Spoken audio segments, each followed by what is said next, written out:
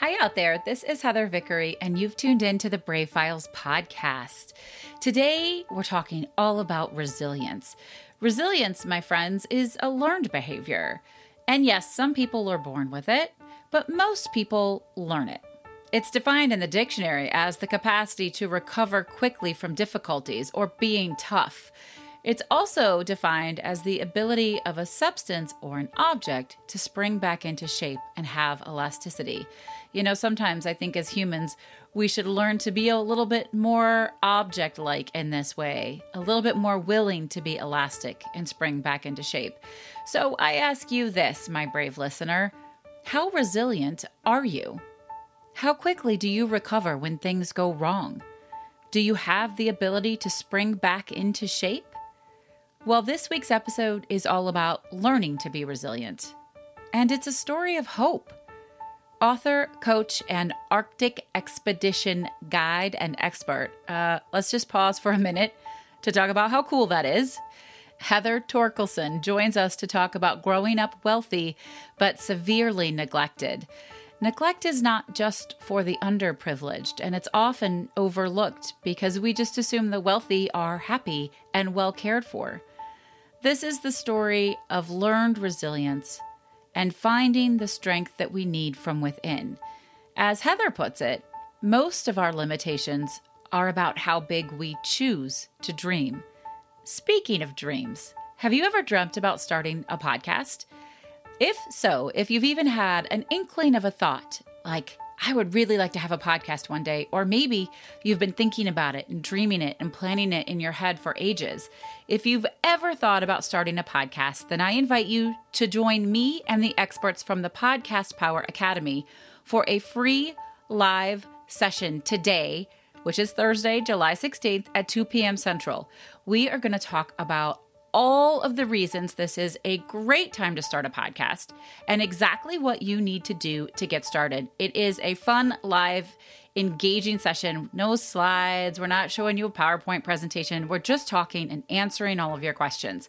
All you have to do to join us is register, and you can do that at podcastpoweracademy.com. Once you register, we send you the link. And if you miss us or you're not able to make it today, be sure to subscribe anyway so that we can let you know when the next live session is happening. I am really excited to see you there. I hope that you will be resilient enough to come and chat with us about the possibility of starting your very own podcast. So, my friends, my brave listeners, now I invite you to get something that you like to drink and get cozy and stay tuned to learn all about the power of resilience. Resilience, self-belief, and tenacity.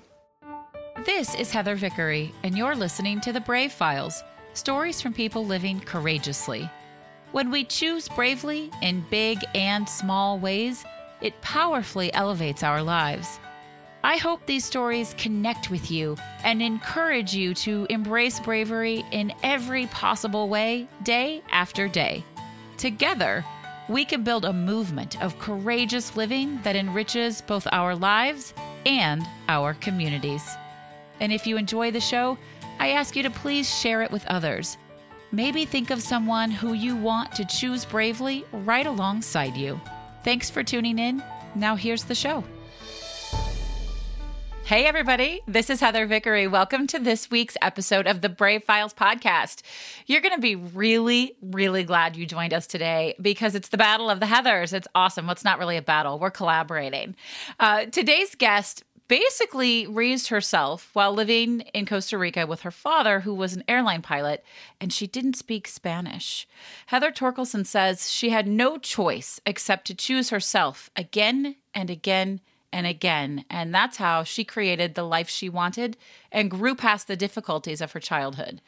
She also reminds us that neglect sees no socioeconomic status and that being neglected as a child or a young person is extremely difficult to deal with, but that resilience is in fact a superpower. Heather, welcome to the Brave Files. Thank you so much for having me on the show. I've been really looking forward to this. I was just telling you before we started recording that resilience is a word that I love and has just been presenting itself to me over and over and over again.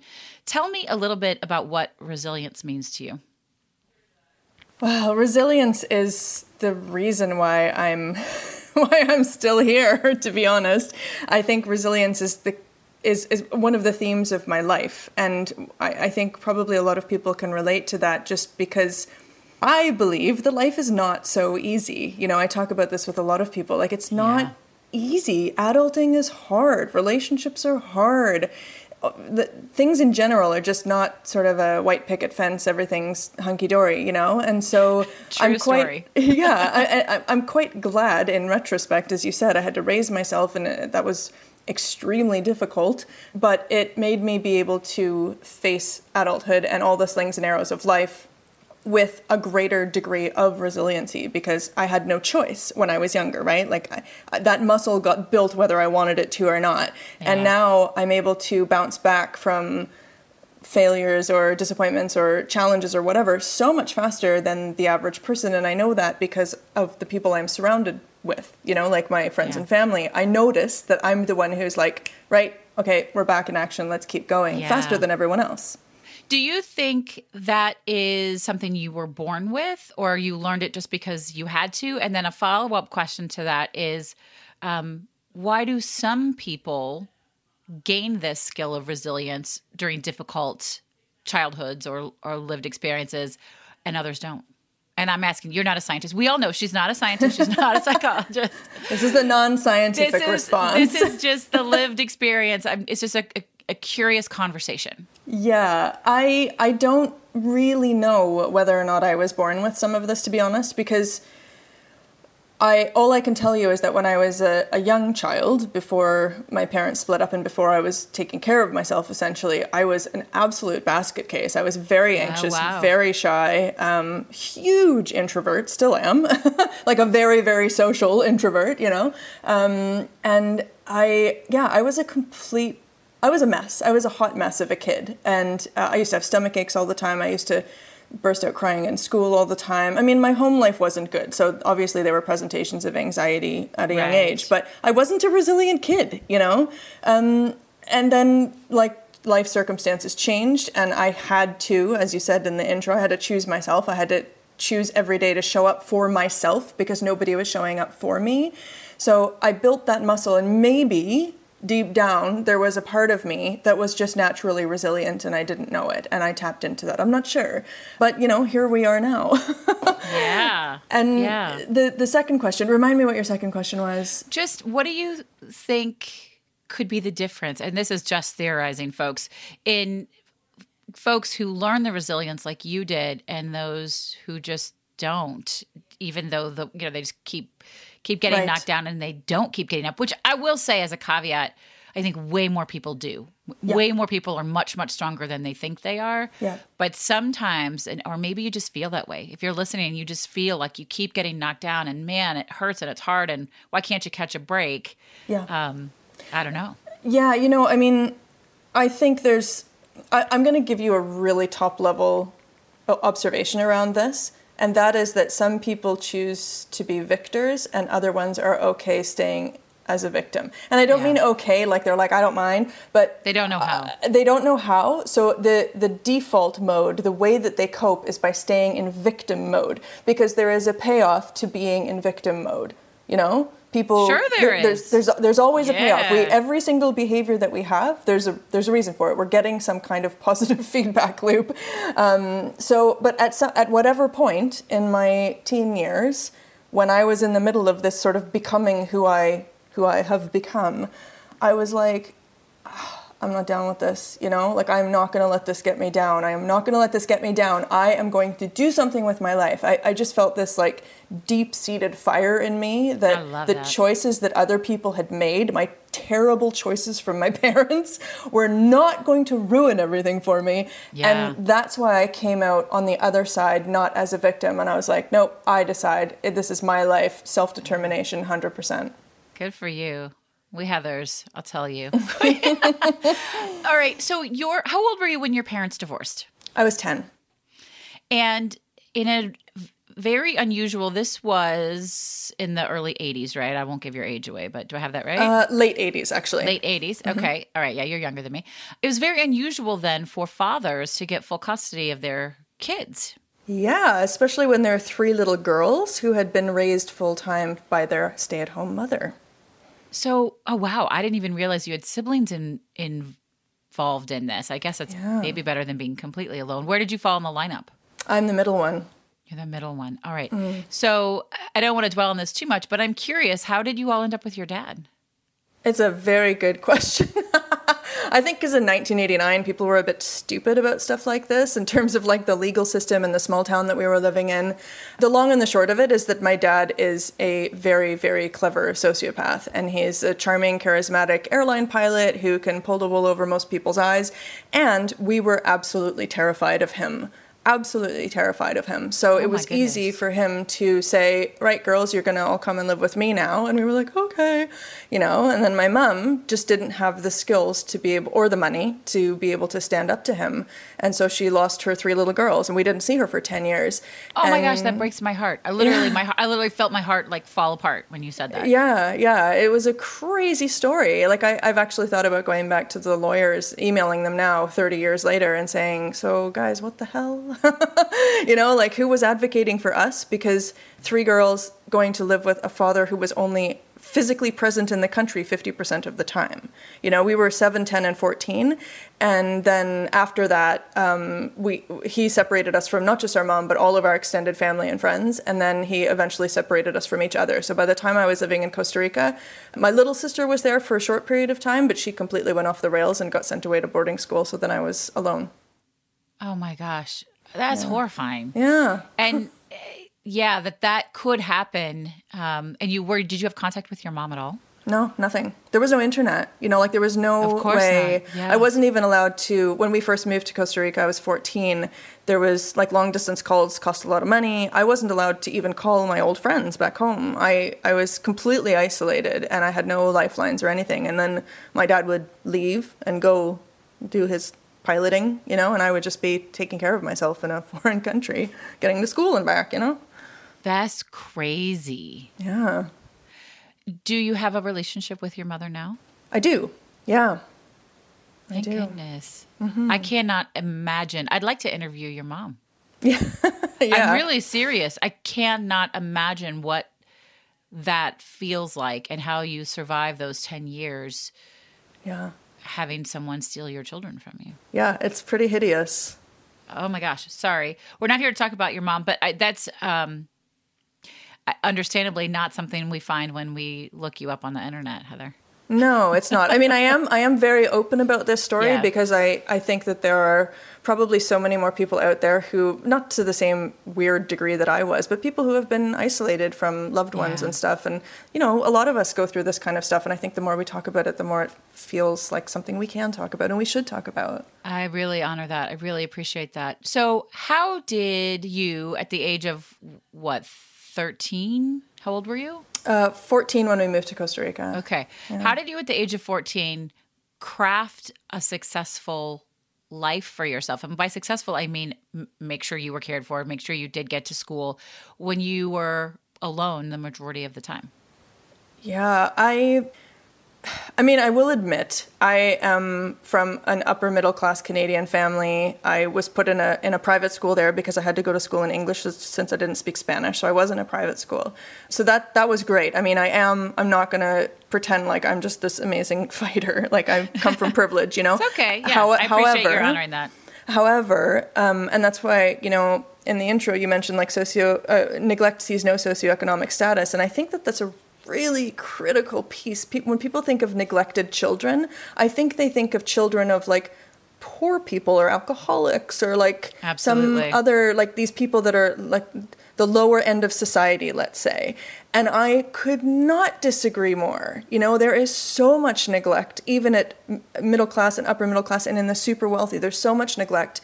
And there's emotional neglect, there's physical neglect, there's the varying degrees of it, you know, and I had both those, emotional, physical, relational. You know, I was very isolated. And I think that I had been, when we were still in Canada, from 10 to 14, that phase where my mom was already gone. Right. My siblings and I were all still under one roof at that point, but we were all sort of in survival mode. We weren't able to be helpful to each other because we were kids. you know? So it started a little bit earlier. And then by the time I moved to Costa Rica, I was just like, good grief. Like I just have to get up every day and make sure that I get things done. Because the other thing is, my dad's attitude was, if you keep, quote unquote, behaving yourself and getting good grades, I'm not going to mess with you. But if you stop behaving yourself and your grades slip, you're in deep, you know what. And I had seen him get very abusive with my siblings. Yeah, I was going to say, what does that mean? Like, you're not going to be okay. Are you physically in danger? Potentially physically in danger, but also in danger of him throwing me out with nothing. And at that point, I had been estranged from my mom and all of my aunts and uncles and everyone for 4 years. And I thought, I will have nothing. Like, where would I go? You know? And because that's what a sociopath makes you believe, you know? Absolutely. And so I was just like, I just gotta kick butt. I gotta be amazing. I gotta do great in school. I was always quite good in school, so I just had to focus on that. And I have to take care of myself, and my sisters were much more like boisterous, let's say, and I was the classic middle kid, fly under the radar, appease, you know, like no matter how much I want to take this dinner fork and like stab it into my dad's neck right now, I'm going to make him feel like the greatest human on the face of the earth, because as long as he thinks that I'm the best kid in the world, I can survive this, and I'm going to eventually get out. Wow. What an extraordinary, and I use that word in a positive and in a negative way, to have to behave as a child, to learn to behave. Yeah. I suspect, though, that has served you well, as effed up as that is, as a professional adult. Yeah, it has in so many ways, like learning to be able to deal with people like that, extremely difficult people, learning how to basically be a chameleon in different scenarios, knowing that no matter how bad things get, I will still be alive and I will still find food to eat and a place to sleep and all that kind of stuff. Like I've proven that to myself over and over again, both under the, let's call it, reign of my father, but then also subsequently later in life when I kind of threw myself into some scenarios that were really terrifying for me, just to prove that no matter what happened, I could pick myself up and keep going. So you knew you were putting yourself into dangerous situations?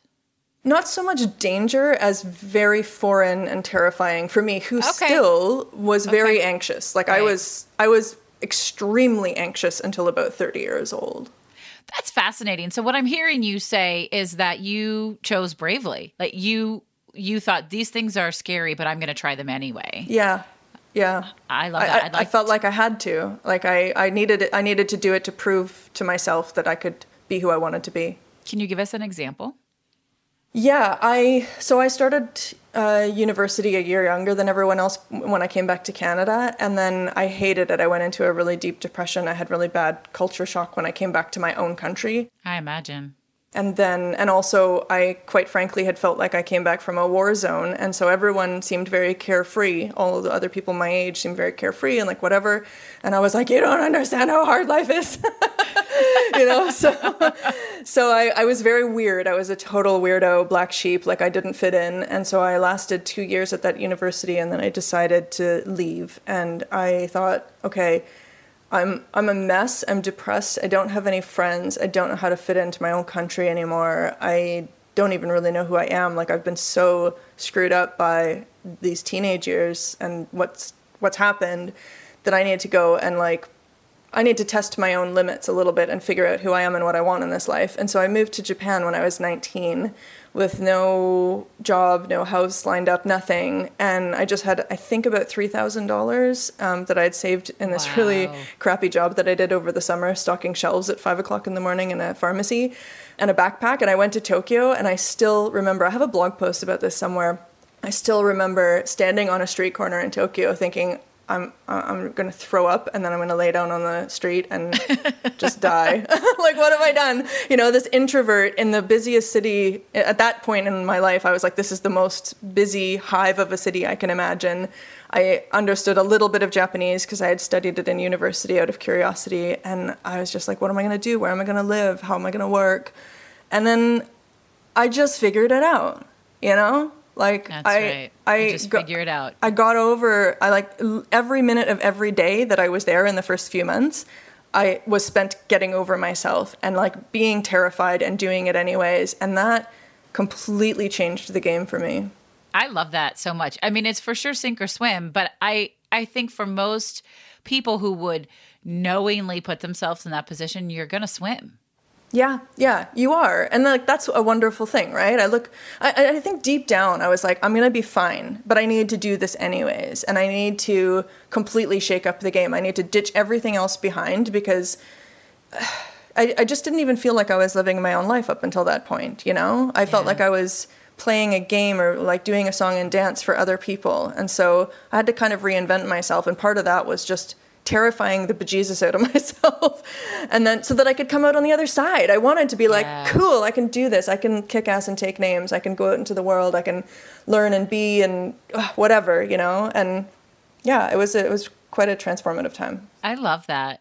I really do. I think it's so fantastic. And I will say, you're right. I love that you brought up earlier that you have an element of privilege. And of course, we absolutely agree that neglect does not discriminate against socioeconomic status. But your privilege helped you be able to do that. But goodness, folks, if you're out there, you can create and manifest all kinds of things. You can look for cheap flights. If you want to travel to a remote country and see what the hell happens, like those are decisions we get to make. Yeah, absolutely. Yeah. I love it. I think that is so cool. Heather, are you a parent? No, I'm not. Okay. Do you think that the way you grew up was part of your decision to not be a parent? Well, technically speaking, the jury is still out on parenthood. All right. Fair enough. I'm at the end of my time when I should be taking it seriously. I'm 41 now, so my husband and I are like, okay, either we have a kid now or we don't have a kid. Okay. But I will say that it's definitely, I think, had a big, it's had a really big impact. And not in that I don't think that I'd be a good parent or anything like that. Of course not, yeah. I just I've never been around kids very much. And I think they feel very alien to me, partially because of the isolation that I had growing up. And so on the one hand, I don't feel that affinity of like, oh, children, babies, you know? Yeah. And on the other hand, I'm like, you know what? I spent so many bloody years of my life with all of the weight of my existence on my shoulders. I don't want to take on the weight of existence of another human now. That's what I was wondering. Yeah. That's the pressure of it. I have 4 kids. I love being a parent. I always knew I wanted to be a parent. Mm-hmm. But I really don't think everybody's built to be a parent. Yeah. If fewer people didn't have children that didn't actually want them, we might have a very different society. So I absolutely honor, we all have the right to decide that for ourselves and what's going to work for us. I had somebody who worked for me once years ago tell me that she said, well, that is why we're here, isn't it? To, continue the species. And I was like, oh, nope. I don't think that. Yeah. I actually don't think that. Nope. No. So we've got plenty of humans. That's not going to be an issue. Yeah. I was like, no. So thank you for sharing that, because I do wonder if those things that are so huge in our lives as we grow up then continue to alter the choices we make as adults. So yeah, for sure. Now, how has your lived experience led you to what you do professionally?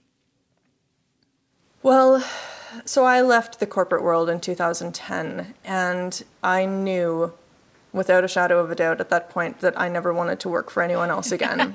I figured that out right out of college. You're very lucky. Well, I mean, I don't think I can tell you for certain that I never really wanted to work for other people, except that I felt like the financial independence piece for me after breaking free from my dad when I was 21 was really critical. I needed to be financially independent. I went back to university after I came back from Asia, and I put myself through school, and I went into quite a bit of debt because of that. I completely cut my dad off at that point because he was abusive and there was no point. And so then I had no money, I had no funds, and I was in touch with my mom, but my mom and I have a relationship, but she's like, it's a distant relationship, like I have been completely, let's say, financially independent definitely since 21, and more or less since I was about 17. So I felt the responsibility of getting myself into a good financial place so that I could be completely independent and debt-free, which is why I went and took jobs in my 20s. And then when I was 32 in 2010, that's when I left corporate finally, because I was in a great place financially. And I was like, that's it, I'm done. I've done exactly what I wanted to. I own a fantastic house, which is a good investment, which I've since sold and bought a new house in Sweden, which is like amazing. So I'm really happy about that. And yeah, I knew when I went out on my own, I didn't know what I was going to do. I had no idea how I was literally going to bring in the dollars. But I was like, I got to do something that actually feels motivating for me when I wake up in the morning. I've got to do something that feels worthwhile, you know? So I started off, because I had no clue, I was like, well, why don't I get certified as a life coach? Because I don't want to be a life coach, but I think that the life coaching skills will be it's a good skill set to have no matter what you do when you're working with human beings, right? Yeah. Yeah. So I started with the life coach certification, started life coaching just to bring in some money so I wasn't sitting around on the dole. And then I started realizing that a lot of people from my life coaching certification program were like, what on earth? How are you getting so many clients? And then also during that time, I moved to Peru from Canada, and people were like, how are you finding clients in Peru? Do you coach them in Spanish? And I was like, no, it's called the internet and Skype. So that turned into helping people develop small businesses online. And then that developed, and I started doing international retreats with, early stage entrepreneurs. And then eventually by about 2015, I started working with sort of more established entrepreneurs who were looking to up-level their businesses. And I also opened my own second business, which is a polar expedition company. That's so cool. It really is really fascinating to me how so share with everybody what the name of your business is. So my primary business, which is under heatherthorkelson.com, is called No Plan B. And it's a coaching and consulting company for incurable entrepreneurs like myself. People who can do job, they can work for other people because they're self-sufficient and they're motivated and they're detail-oriented and blah, blah, blah, blah, blah. But they cannot handle working in those structures. The 9 to 5 is just not on. And so, even not 9 to 5, my last corporate job, I worked from home and I worked my own hours and I freaking hated it because the job was soulless and I didn't like my coworkers because I felt that they were not, like everyone was just trying to get away with minimum viable work. And that's just not my jam, Right. So incurable entrepreneurs are the people that I work with and that I attract these days. And then my other company, the Polar Expedition Company, is called Twin Tracks Expeditions. Okay. Well, the reason I ask is I knew it was Plan B, and I love that. And to me, that resonates so much with your childhood and your growing up. Again, your decision, which wasn't really a decision, to choose yourself again and again and again, and to find a way to survive and thrive and be okay, and to push yourself into terrifying areas like moving to Japan, all of that. There's no Plan B. Yeah, you there's just no do Plan it. B. Yeah, and you just suck it up and make it happen. Yeah, and I love that so much. There's no playing small for you, so I think that is really cool. And now I am absolutely curious. Polar Expeditions. Yeah. What? Yeah, I know. It's weird. I feel really stupid. Like you take people to the polar ice caps and explore? Is that what? Yeah, not quite, but it sounds like that. It sounds like that. So polar expeditions, the common places that people go are to the Antarctic, of course, and to the Arctic. But when you go to the Antarctic as a passenger, like as a traveler, you usually go on an expedition ship. Scientists go to the polar ice cap. They go deep into Antarctica where it's like minus 40, but regular people don't go there. Can't do that, right? Yeah. So as someone like you, for example, you could book a trip on an expedition ship of 100 or 200 people, fly down to the southern tip of South America, sail across the Drake Passage for 2 days, and voila, you're in Antarctica. There's penguins everywhere, there's icebergs everywhere, there's whales. It's totally fantastic. And that is a massive industry and growing. There's about 50,000 people that go there per year right now, and it's growing. So we book people on those trips, and also, well, we used to. My husband, who I met in 2013 as a polar expedition leader, I met him on a ship going to Antarctica. Okay. And then I was like, why are you trading dollars for hours? This is a really stupid career idea. So not stupid, but it's very exciting, but you get locked after a while, right? Sure. Like, what do you do if you're literally your day rate is based on you being on a ship somewhere, right? Then when you're at home, you're not making any money, you have no benefits, you have no safety net. Yeah, absolutely. So So I was like, and he also has a twin brother. They're Swedes. They're big. They've got red beards. They look straight out of Vikings. And I'm like, you two dudes are a walking brand. We need to have our own company, you know? So in 2015, I said, let's open up Twin Tracks Expeditions and we start selling this stuff. And then the opposite of that in the Arctic is people go to see polar bears. Similar thing, they go on ships. It's usually to the Norwegian Arctic, which is one of the best places to see polar bears. And our long-term dream was to start hiring our own vessels and running our own trips because of both of the guys being expedition leaders, me being a certified polar guide as well now, and all of our friends being polar expedition staff. And that was sort of we were thinking 2020, 2021, but we actually managed to start doing that in 2018. So we're now going into our third season running our own trips only in the Arctic, not Antarctic, but in the Arctic. We run our own trips on small vessels. So 12 passengers, we take people to go see polar bears and walruses and all kinds of cool stuff. I want to go. It's amazing. I hate the cold. I can't tell you how much I hate the cold. So the fact that I'm sitting here saying, I got to do that. I got to do it. I'm going to put it on my vision board. Heather, let me tell you, I hate the cold more than most people. I moved to Peru from Canada because I was like, that's it. I'm done with winter. I'm going to a moderate climate and I'm never going back. And then I ended up meeting this guy, and the next thing you know, I'm working on the ship so that I can be with him. I'm like taking a break from my business company, you know, my business consulting, and like going away for 2 months at a time to be with him on ships and driving Zodiacs and stuff. I bloody hate the cold, and I have really bad circulation in my fingers and toes, so I'm always freezing. And now I have a polar expedition company, and I gotta tell you, it took me 35 years to learn it, but it's all about how you dress. I love life. Well, that's true. What I love about you is like, okay, you seems like you just have no fucks to give, quite frankly. Excuse my language. Like you're like, I will do all the things that make me excited. Yeah, I think that's a pretty accurate representation of me. We just all need more of that in our lives. Do more of the things that make you excited. Trust yourself enough to try it. Yeah, and just say yes to the stuff that you think is exciting, and who cares what everyone else thinks. Oh, I love that. So how, as you've been doing, I mean, when I think about your childhood, there could be a million answers for this, but as you've grown from that, what's been the most, because it sounds like everything's kind of been easy, which I know it wasn't when you were growing up, but since then. So what's been the most difficult thing? And I know that it probably hasn't all been easy, but to hear you talk about it, that's what we're hearing.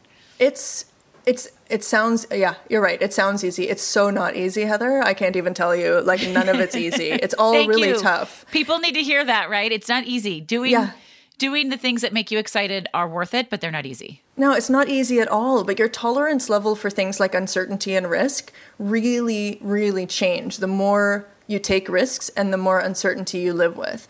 And so, you know, it's never easy. It's never easy. The most difficult thing for me, actually right up until about the time that I met my husband, the most difficult thing was truly the aloneness of my own journey in the world. I had nobody to fall back on. I had no safety net. I had no home to go home to if I was tired or broke or having a mental breakdown. I had nothing. I didn't even have... Like, I moved around so much over my life. I live in Sweden now. I'm from Canada. This is my 7th country outside of Canada. And I had no single person who has even come to visit me in the different places where I've lived around the world. So I have nobody who shares my story, you know? I have my younger sister who I don't really have much communication with. I have my older sister who I've always been in some degree of communication with, but she's never been to most of the places that I've lived outside of Canada. So nobody knows my friends in those different places. Nobody knows the journeys that I've been on. Nobody knows the struggles that I've been through with entrepreneurship. It's only been me. Wow. And when you don't have anyone to talk to who shares that story, who carries your story with you, and or it can help be a soft place to land, it's crushing. And it wasn't until I met my husband where he literally said to me, like, I am your soft place to land. Aww. I'm your family now. And I was like, oh my God. Oh, I have chills. I love that. Oh, he can make me cry so easily because it's true. Like he and his family actually, who are very close and really wonderful, have just been an absolute blessing for me. It's allowed me to rest for the first time in my life. Wow. That's incredible. Yeah. So my next question, and you may have just answered it, is what's been the greatest surprise, the most wonderful, pleasant surprise?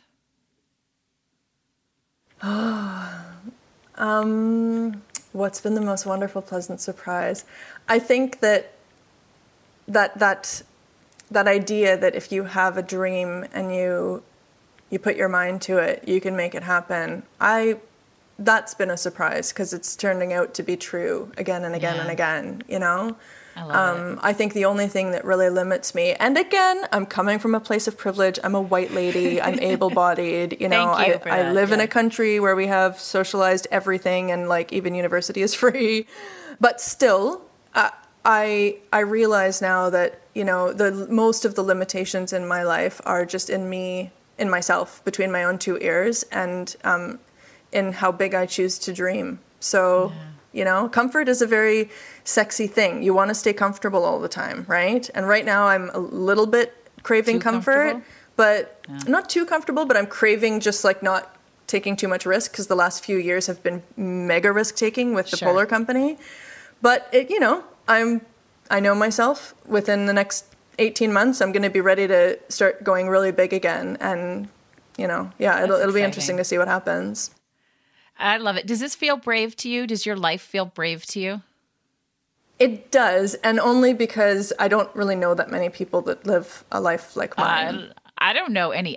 We've interviewed people who take their business on the road and travel the world, so that part is there. But all of the elements that you're doing with the background that you have, I think it's pretty damn brave. Thank you very much. But I think it's all brave. I really do. I mean, that's the mission of the show is there are 1,000 ways to embrace bravery every single day. And my favorite little nugget from this entire conversation is the idea that you can do the things that make you excited. You can do them. And that is incredibly brave for most people. Yeah. Absolutely. And I don't want to discount the small acts of bravery that people experience every single day. And like, I'm not kidding when I say that I'm an introvert. I'm very, very socially capable. If you see me at a conference, I'll be chatting everyone's ear off.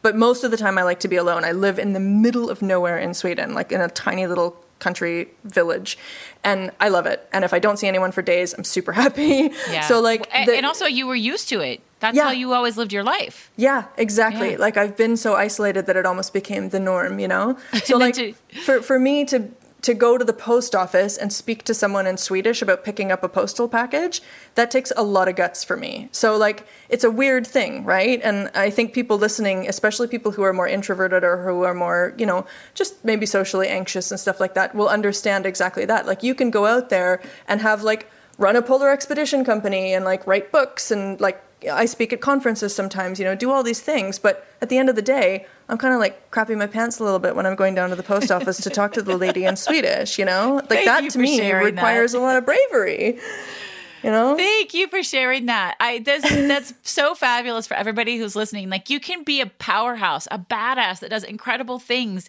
And then the most seemingly basic, nuanced thing can be terrifying for you. Yeah. And that's okay. Yeah, it's not only is it okay, it's normal. Yeah. It's normal. We are weird. People are funny creatures. And like whatever it is that you're dealing with, it's fine. And you know what? Give yourself some credit. Like that's brave. If you do one small act of bravery every day, you're a brave person. Yeah. Oh my gosh, I love it. This has been such a fun conversation.